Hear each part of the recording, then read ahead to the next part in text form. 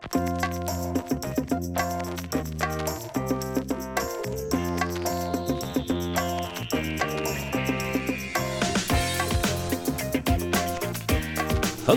everybody. We are the Lanky Guys. Welcome to the Word on the Hill. And I am Lanky Guy 1. And I'm Lanky Guy 2. My name is Scott Powell. And I'm Father Peter Musset. And as we said, we're still the Lanky Guys. And it's true because I've been working out in the morning trying to achieve ever-increasing amounts of lank. We got an email. We got our first we got our first two emails this week. One of them was from Ben Stutland. Hey, Ben. Confirming that indeed he does believe that we're lanky. Well, Ben, thank you for your vote of confidence. Absolutely. Yeah, I think our listenership is increasing. That's what I hear. Because, before it would be like everybody would download it on Thursday. Yeah. And then nothing would happen, and then it would just be like zero for a number of days. But now, it's like downloaded about like 20 times in a day. Nice. Thanks, everybody. Thanks for tuning in. Thanks for thinking of us. And because we like to think of you. Oh yeah. We have to pretend when we're in the basement here that there's crowds of people all sitting around listening. I see them all out the back window there. Flocks of them, like listening to Jesus on the hillsides. No, that's terrible. We're not Jesus. No, but actually, we participate in. We do. We know that's true. We are one body. One body. Here's a trivia question. What was that song from? World Youth Day. 1993. Yeah, no, I was there, man. Dude, 93 was it was epic. We were there. We were there. Were you there? I was there. That was my first real conscious experience of the church as the church. I mean, I grew up going to mass and stuff, but then I went to World Youth Day, and I think I just went because I wanted to meet cute girls. But I was like, this is real. This is something bigger than I thought it was. I mean, I knew the church was big, but it was a profound experience being at Cherry Creek Reservoir and seeing millions of people, or hundreds of thousands. I think it hit like maybe, I don't know how many it hit. I want to say it was like 600,000 or 700,000, something like that. Man, well, I'll tell you, when we were... But it was profound for a 13-year-old. 14-year-old? Something like that. Yeah, we were right around that. I remember my parents took us shopping downtown, and I didn't know the Pope was in town.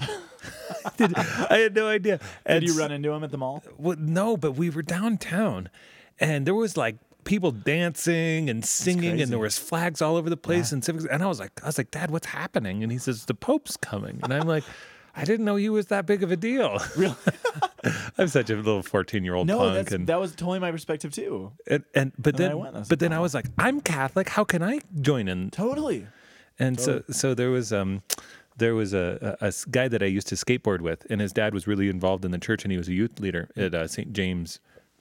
And so what ends up happening is he ended up getting me a ticket, and we went down to Cherry Creek, and we pilgrimaged out there. But I didn't. Did you do the walk? I did, but I had a panic attack during the walk. Really? Yeah, because I had realized about I don't know 2-3 weeks earlier that me and my friends were in Aurora, staying at his friend's dad's house, and we used to like to steal signs. And so we had stolen a bunch of the pilgrimage signs telling them where to go. So all of a sudden, I'm seeing these terrible. hundreds of thousands of people going walking the wrong direction. And I'm like, I stole the sign. The pilgrims are lost. And literally I have guilt. I mean, I won't do anything it was the biggest chastening I have ever had to realize that my whim and foibles on one fell evening could mislead hundreds of thousands of people. Wow. Everybody made it, though. Everybody made it. So you're off the hook. I am off the hook. And one guy, my friend Mark, spelled with a C, he saved his, and we all signed each other's signs. And I still don't know how I didn't realize the Pope was coming. It was high school. I mean, you just don't tune into those sorts of things. No, but you knew enough to steal the signs. Yeah. And then I can sing the song, I saw the signs. Do you remember that? Opened up my eyes. Was that Ace of Base? CNC Music? Oh, Ace of No, I don't even remember Yeah, who it was. I don't know. It's 93 what we're talking about here. So, I mean, I'm sure that was huge at the time. It's probably more of an insult to us if either of us do remember who's saying that. So let's just leave it be. Let's just leave it be and dig in. Let's get Let's into dig this in, today. man. Fourth Sunday of Ordinary Time, right? Yes, Unless you're following our calendar on the website, in which case it's only the third. Well, what's funny is that the whole thing of ordinary time is it's ordinal numbers. Right. So there's a difference between regular numbers and ordinal numbers. Ordinal numbers are not 1, 2, 3, 4, 5. Ordinal numbers are counting numbers. So it's first, second, third, fourth, fifth. So What's the difference? it implies a progression. So there is an ordering with an end. So that there's but it's really funny because the first Sunday of ordinary time doesn't exist. So yeah, okay, because I was troubled by this. This is why I uploaded the website. Yeah, so it's not like ordinary time 1, ordinary time 2, ordinary time 3. So if there's like a feast day in the middle of ordinary time, it won't. Okay, so what happens if you're like on the 6th Sunday of ordinary time, and then the next Sunday is some sort of a feast? Let's say it's the first Sunday in Lent, like it's going to be this year. Okay. Then ordinary time pauses. Okay, so it pauses and then just picks right back up where it left off. Yes. But the baptism of the Lord really is the first Sunday of ordinary time. It's a both and. We're I Catholic. I know it's just crazy. So we're in the fourth Sunday of ordinary time. We just got done building a wall with Nehemiah last week. That's right, the temple. And you're back. By the way, welcome back to Boulder. You were at the March for Life last week with 600,000 of your best friends. Yes, I was. And I will tell you, Colorado, I haven't even worn a coat this week. Nice. Because although it was cold yesterday. We got snow. We got a big time snowstorm. It wasn't even cold compared to a small time snowstorm. Washington, D.C., dude. I had long johns, 2 pairs of pants. I had 2 pairs of socks, like 6 shirts on. Were they both clerical pants? They were actually, and my long johns were black. Just because, but my socks were my socks were black and white, black and yellow striped. Oh, the CU socks for CU, University of Colorado. But man, it was so cold; it just pounded right through. East Coast cold, man, is awful. It's just the worst. Colorado cold, it's wet. Oh, it just yeah. Sickening. God bless you all on the East Coast. Anybody who's listening out there, may you find someday the ability to warm up, because you go inside and you still wouldn't warm up. You could be sitting in front of like a blast furnace and you'd be like, doesn't help. I'm like, my bones are still cold. Where's the? I feel like an old man now. My bones are cold. I can't stand the cold. I can't do it. All right, so it's the fourth Sunday of Ordinary Time. We're back to Jeremiah. We are. We've kind of been in a Jeremiah-ish tradition the last few weeks before, right? I know we talked about Jeremiah a few times. Jeremiah and Isaiah. I'm increasingly convinced that there's no logic to this. I mean, there may be this, but I mean, we got yes. Okay. There's some logic, and we will discover it. And if you know it out there, the listening audience, please email us. lankyguys@thomascenter.org. You can be one of our 2 emails so far. Respondents. Except for Gmail. Gmail sent me a bunch of stuff about it. I need to set up my page. But other than that, you can add to that. Hello, we are the Gmail robot. Your email address is not functioning properly. Change your backdrop to stars or mountains. Or ninjas. Dude, I have ninjas on mine. You do? You can get ninjas? Oh, yeah. I'll have to look into that. All right, so we're in Jeremiah. Yes. And I love Jeremiah. Jeremiah, here's the first thing I want to say about Jeremiah. This is one of those passages where we jump a little bit. So we get the very beginning of Jeremiah, and then we jump into verse 17, which is, it's just strange. So we start out, but we get this opening words of Jeremiah. It says, "The word of the Lord came to me, saying, before I formed you in the womb, I knew you. Before you were born, I dedicated you. A prophet to the nations, I appointed you." This is also one of those, speaking of the March for Life, this is one of the popular pro-life phrases. Before I formed you in the womb, I knew you. So that, there's personhood before here. Jeremiah I love, though, because Jeremiah, no other prophetic book in the Old Testament gives you the personality like Jeremiah does. You get deep into the heart of Jeremiah. He's sometimes called the weeping prophet because he's so real in a certain sense. You just get so much of him. Actually, we've talked about Isaiah in this podcast as well, because he appeared for quite a few Sundays. And Isaiah gives this whole passage about what he calls the suffering servant. And there's going to be this figure who God has appointed, and he's going to suffer greatly. You do get the impression that Jeremiah considers himself the suffering servant of Isaiah. So I think he's read Isaiah, and I think he sees himself as the suffering servant, because he does kind of quote and allude to things that Isaiah said.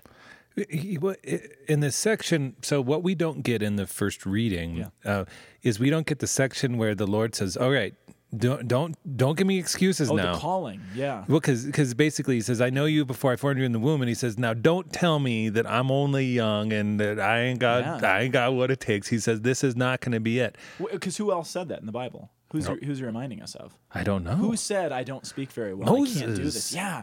So it's kind of funny because he says similar things. I'm a youth. I don't speak well. He sounds like Moses, and actually, for that reason, scholars think the book of Exodus and the story of Moses is actually really helpful for interpreting what Jeremiah's up to, because it has a lot of references back to Exodus and to Moses. Oh, and that's why even the formation in the womb and how he would be a youth and how he's cast into this intense place already off the bat. That echo is beautiful. Yeah, it does. It's kind of cool.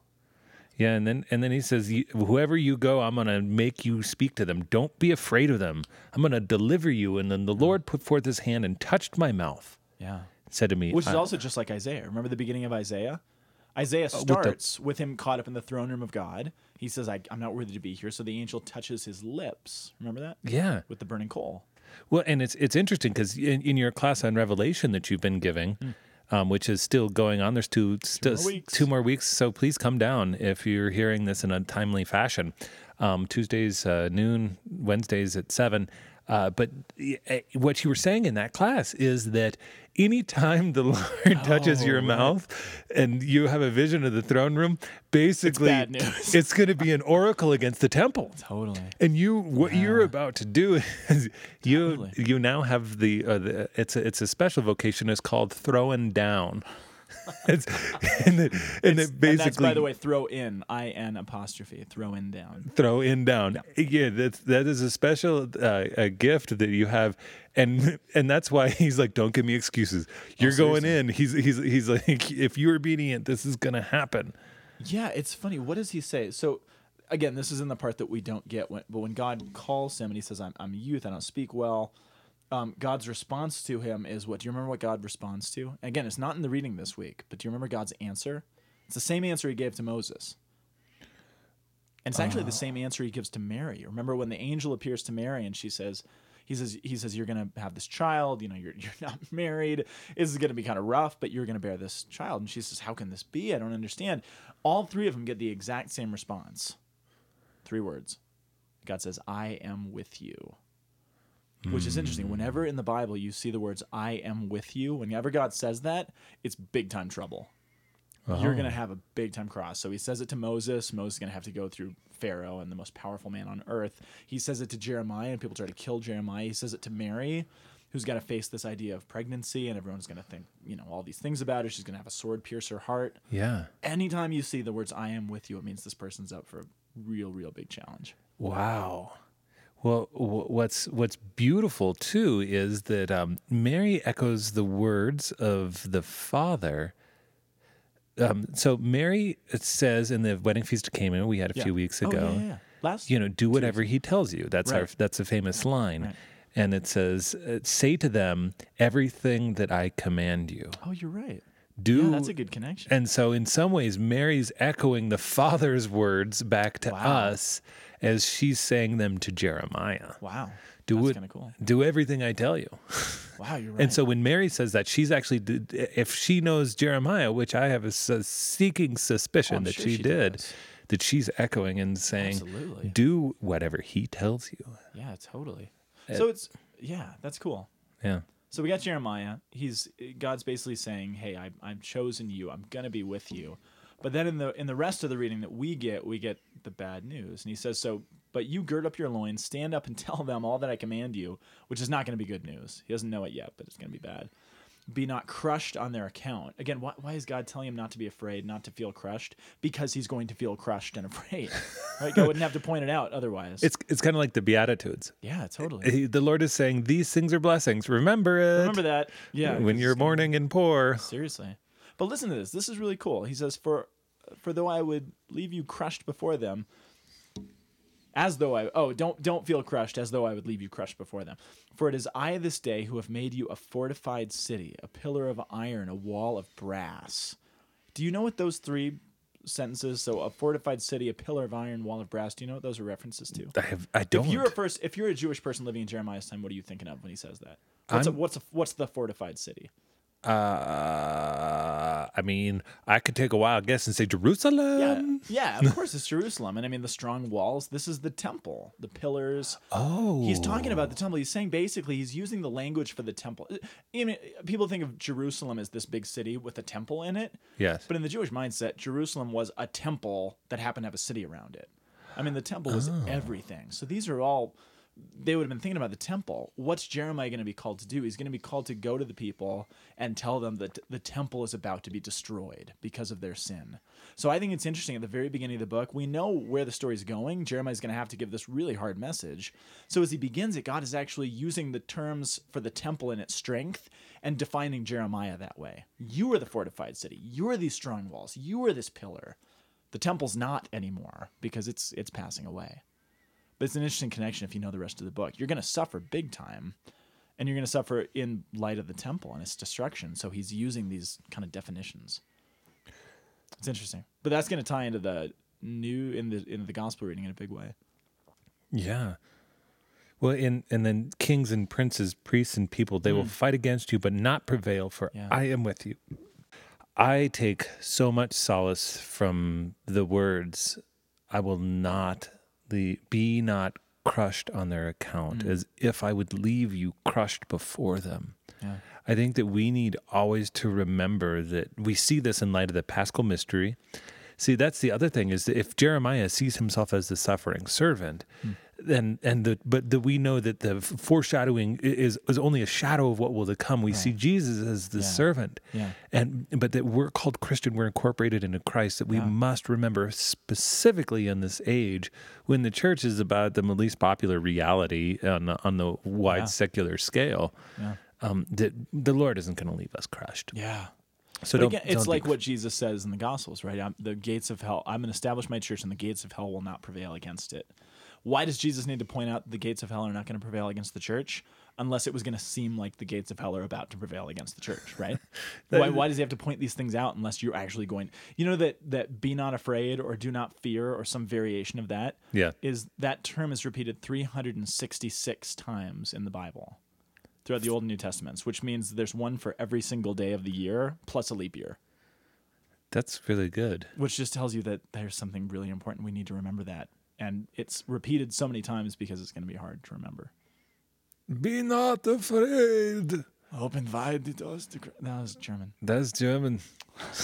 Das ist German. We're quoting Pope John Paul II. Yeah, get out of 90 everything that he ever said ever. Amen. Okay, so the Lord is with us, so we better start to sing of his salvation. Which is the psalm, right? Yep. So that's the responsorial. I will sing of your salvation. I will sing of your salvation. Coming from Psalm 71. Again, we dance around the psalm this time. There's a couple of cool... What you said you wouldn't tell me what it was, but you said you saw some cool connections. What do you got?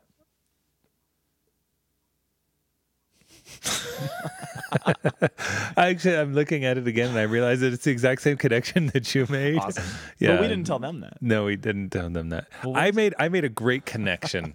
Scott, what do you got?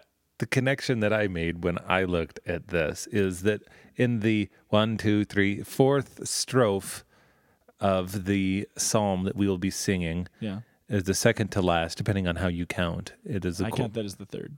That is the third. Because there are 4. Did I say 4th or the left 5th? You said 4th. Man, I don't even. Okay. It's what's happening. We ate lunch before this, and it was a heavy lunch. I think we're getting tired. Sausages. Sausage and chicken. Sausage, chicken. You ate chicken in the pimento loaf, and I ate good. Sausage and peppers alone. And you weren't alone, but you ate that and nothing else. Yes, I was here. You were here with me, mm-hmm. And so, of course, from the third strophe is that my mother's womb. Yeah. From my mother's womb, you are my strength. Yeah. And so we see, of course, this notion of foundational consideration, and that salvation. Dr. Mario Chavez today who talked to us, and he said he defined salvation as being made whole. Have you heard that before? I haven't, but I thought it was an intriguing definition. It is an intriguing. It is Soter. soteriology is being. I mean, Well, soter is the Greek word for salvation. I don't. Yeah, so that's cool. I liked it. I did too. Doctor, by the way, shout out Dr. Mario Chavez, who's an amazing doctor of chiropractic down in Littleton, Colorado. He's our shout out for this week. Shout out to the doctor. He came to talk to us today about his being made whole wholeness, yeah. and how beautiful the design of the body was. And he fixed your neck. And he did. He fixed my neck, and it's funny. He's like, yeah, he says chiropractic. Normally, people think that you're like crushing bones and like snapping backs and the violent, you know what I mean? Like, he's like, basically, I tickle people's ear and send them home. I mean, like that's about what it is, and it's the most gentle thing. But then afterwards, your body is like, you're like feeling everything, and you're like, wow, and then you're like awake and alive. You want to run a marathon. I know one person who gets adjusted and gets totally hungry because immediately. Wow. And weird. Yeah, it's very cool. But the Lord knows our body. He knows our soul. He knows everything that we are from the womb, from before all time. He knows how he designed us. And that's why, like, the wholeness of who we are is what our destiny is. Like, we are really meant to be fully, entirely ourselves. Totally. And totally. And so when Jeremiah's mission, he considered himself the suffering servant because times was hard. I mean, like he really had a hard experience. And really, he was a suffering servant. Yes, he but might not not have been the suffering servant, but the scriptures have varying levels of fulfillment. But we have to sing this. You are my trust, O God, from my youth. It's like a love song. Yeah. You know how it's like that. But it's a love song for hard times. I mean, it's clearly the psalmist is. I mean, talking about being a rock of refuge and giving him safety. It means that he's surrounded by things that are not safe, and he needs refuge. It's all sort of implying that, right? Did you have anything else for the psalm? Just this. I read this quote to you earlier. There's a quote. I just thought it was cool. It is. It's alluding to this psalm. It was a quote by Venerable Polycarp, who was the bishop of Smyrna. He lived in the second century, so super early on in the church, and he was an early Christian who was put to death for his proclamation of the gospel. And they put him on trial, and they say, well, if you deny Christ and if you deny your faith, we'll let you go. If you don't, we're going to kill you in this violent way. And here's what he said, and he's alluding to this psalm specifically. He said, "For 86 years I have served him, and he has done me no wrong. So how can I now blaspheme the king who saved me?" It's just cool. I mean, he's facing hard times. He's facing trouble. Yeah. Just like the psalmist, but he's saying he's never turned his back on me. How can I do it to him? Yeah. And he went to his martyrdom. But it was a neat putting in context of that. So the psalm, sing it well, sing it loud, sing it proud. Mm-hmm. What do you got for the second reading? Have you've seen Wedding Crashers? No, I haven't. I was thinking of The Wedding Singer when you said that. No, I haven't seen it. No, it's a totally inappropriate movie that's not okay that I'm making mention of. Perfect. And they just go to like weddings, so it's like it's Luke Wilson and Vince Vaughn going to weddings and crashing them, and so at one point they lean over in the Catholic Mass and they're like $10, it's 1 Corinthians. And that's awesome. Yeah, so. That's hilarious. So what I have for you, that's our connection. Yeah. What I have for you on the second reading is that it's used in weddings a lot. It is. Well, here's one. You want to know something kind of cool about this? Yeah. So first of all, okay, it all does tie in. I mean, the idea of the whole and the wedding part the Father's alluding to is the whole love is patient, love is kind, love is not jealous, it's not pompous, da da da da. So in Catholic marriage, I mean, it's difficult. It's challenging when two people come together. It's hard. And so it needs to point out that love has to be patient and kind and not jealous and not inflated. Again, it has to be said because there's going to be impatience, unkindness, inflation, and ego. You know, when I was, I think I was in high school, but I had a youth minister challenge all of us in the youth group to say, what if you took this passage and you inserted your own name where love is? Could you read it with a straight face? Could you say, Scott is patient, Scott is kind, Scott is not jealous, not boastful, Scott is not inflated, is not rude, et cetera, et cetera. How does it sound, that way? And it was really convicting for me. I was like, wow, that doesn't sound good at all. Yeah. It was a good challenge with it.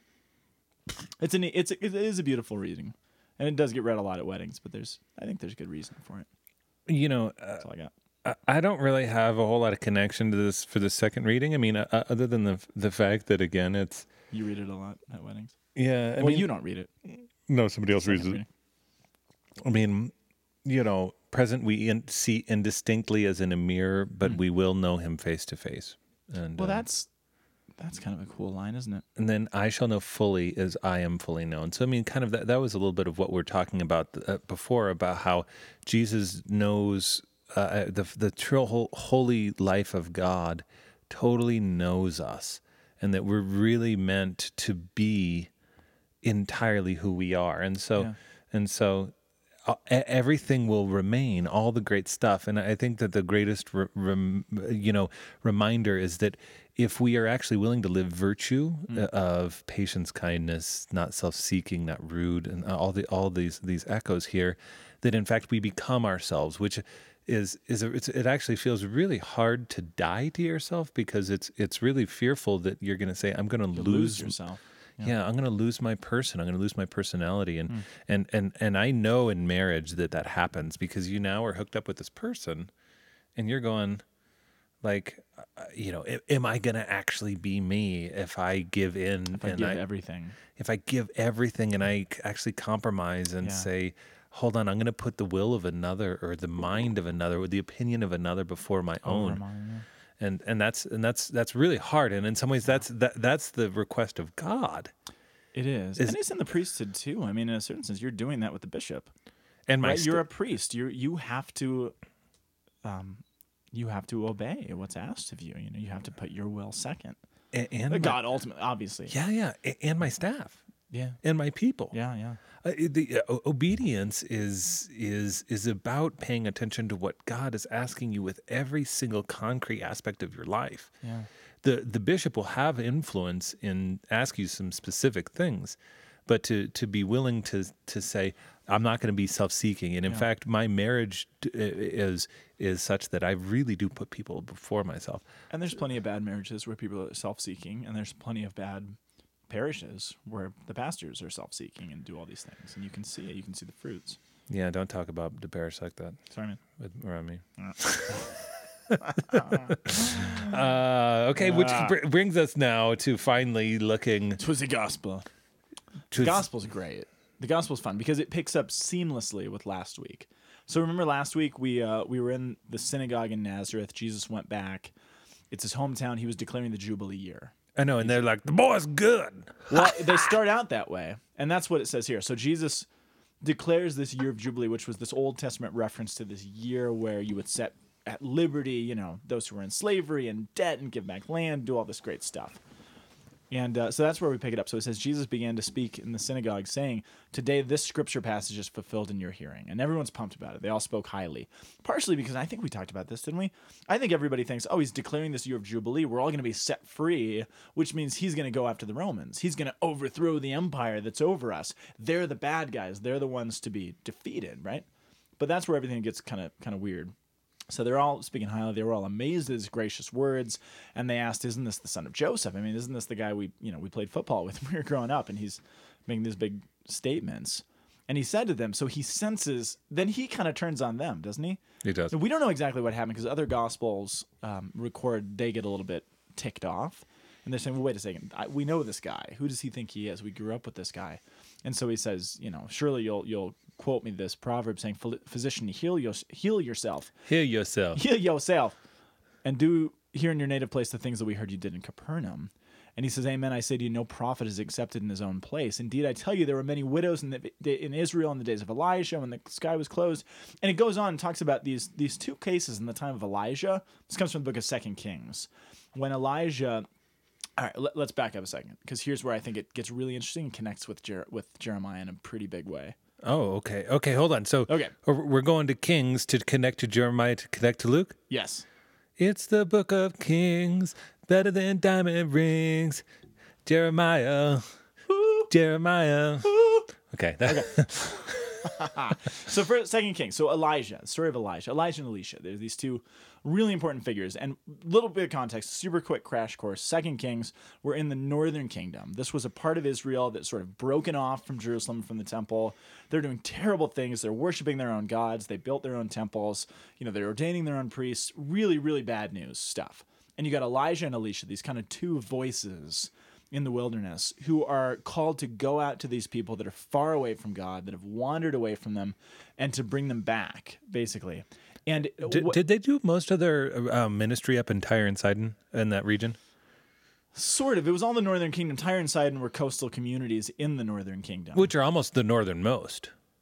They're pretty close, yeah. They're pretty close to that. Zebulun and Naphtali are the northern two most tribes. Got it. And I think they're in Zebulun, I believe. I need to look at a map. But I think so. They're pretty. I'm gonna name my firstborn Zebulun. I hope you don't have a firstborn. Me too. That's why I make that joke you a lot. You can say that because I'm like numbers. I'm gonna name my firstborn because yeah, you already okay. I already have to. I digress. No, it's cool. But here's the point. So what these readings are saying is that Elijah and Elisha, they went and they healed lepers, they fed people, they did all these miracles, but they did them to non-Israelites. And so Jesus so here Jesus is in his synagogue in Nazareth. Everybody's waiting for the day when God's going to come and show that they are the chosen people. Everybody else sucks. They're the greatest. Yep. They're going to get their kingdom, and everyone's going to look at them and say, look at how great these guys are. And they're getting big-headed. And Jesus gives these two quotes saying, you know what? When Elijah and Elisha were called, they went to non-Israelites. The only places that they were called to go heal and do these amazing things were to people outside of the covenant family. And that ticked people off. Ooh, and that ticks people off here because they're thinking, wait a second. What we're waiting for is to become great again. We want our national identity back. And Jesus says, you know what? It's just like in those days when God sent somebody outside. And that's where it goes back to Jeremiah, because what's Jeremiah going to do? Jeremiah, he's called as a prophet of God to go to Israel, to the central community, to the capital city, and say, you know what? You are the problem. We are the problem. The people of God, and this isn't against any, ethnic group or another. It's Jeremiah, who is an Israelite, saying, Israel's the problem. We have to clean up our own act before we can be a light to the world. Yeah. And they don't want to hear it. And they don't like that. And they want to kill him. Just like when Jesus is going to go to the temple later on and say, you know what? The Romans aren't the problem. Caesar's not the problem. The centurions, they're not the problem. We are the problem. Yep. And as soon as he says that, what happens within a couple days? He's crucified. He's put on a cross. Because he's saying, you are not it. And it's so funny because he shows up in the synagogue. Everyone's thinking, okay, he's going to overthrow our enemies, which is true. But the reality is our enemies are not who we thought they were. Our enemies are not those people out there. Our enemies are Satan working through us and causing us to do things we shouldn't do. And nobody wants to hear that. I think that's the connection, though. I think it's bang on. It's going to be rough, though. I mean, that's the whole point. This is going to be tough. And Jesus is going to go from here. I mean, the gospel only goes downhill from here. I mean, everyone starts speaking favorably. It's good news. But then it's just going to get worse and worse and worse and worse until he's crucified. Yeah, worse. Seemingly worse. Seemingly in relationship to what he's doing. I mean, he is directly from the foundation of what he's doing, picking a fight with the temple. Yeah, totally. Which is what Jeremiah is doing. Which is Jesus actually quotes Jeremiah. So the whole you've made this place a den of robbers. Yes. Those are Jeremiah's words. So Jesus is leaning heavily on what Jeremiah is doing. And that's the reason why at the foundational level of his ministry we're being reminded of Jeremiah's work. Exactly. To say, I will not leave you crushed before them. Right. And because Jesus in his humanity even needs reminding of the Father from that. But think of how profound that is. I mean, he's saying, I'm not going to leave you crushed. What happens to Jesus at the end of his earthly life? He is crushed. He is crushed. I mean, what's the worst thing you could do to somebody? You could kill them. And it happens to Jesus. But what God is saying is the worst thing that could happen to a human being is not the worst thing that could happen. Because God takes the worst thing that could happen to anyone, which is death, and he just negates it. And Jesus, 3 days later, he's out of the ground again. He's like, hey, everybody, I'm back. What are you going to do now? Now what? You can't kill him again. I mean, it's done. There's nothing you can do. Which is what the Christian message is. There's nothing you can do to take away Christian hope. Because the worst thing you could ever do to somebody doesn't matter now. Yeah, and it's also Eucharistic, and that's actually where these readings point. Because Jesus is crushed on our account. Right. Eucharistically. wheat it has to be crushed Has to be crushed to to be become joined to the other wheat berries around it. Yeah, so does a grape to become wine. Yeah, but yet that crushing is not the final word of what it is. Yeah. It's utterly transformed at its heart into the entire penultimate summit of all of everything that was and is and shall be forever. But only through the crushing. Crushing's the only way you can do it. Yes, it's through the crushing, and that's where the resurrection is. Which is, so my friends, do not be crushed on. Well, do be crushed, but don't be afraid of it. Yeah, and be transformed in it. Be cool by it. Be cool about it. Thanks. We love you. We think that you are wonderful. All 6 people who actually listen to the podcast, And the rest of you who have it just sitting on your iPod waiting for some time to listen to. and when you listen to this, you'll be resurrected in the Word. So we'll see you at Mass. See you in the Eucharist, my friends. Thanks for listening, everybody. Bye. The Word on the Hill is a production of the Aquinas Institute for Catholic Thought here in beautiful Boulder, Colorado. www.thomascenter.org. You can also send us an email at lankyguys@thomascenter.org. See you next week.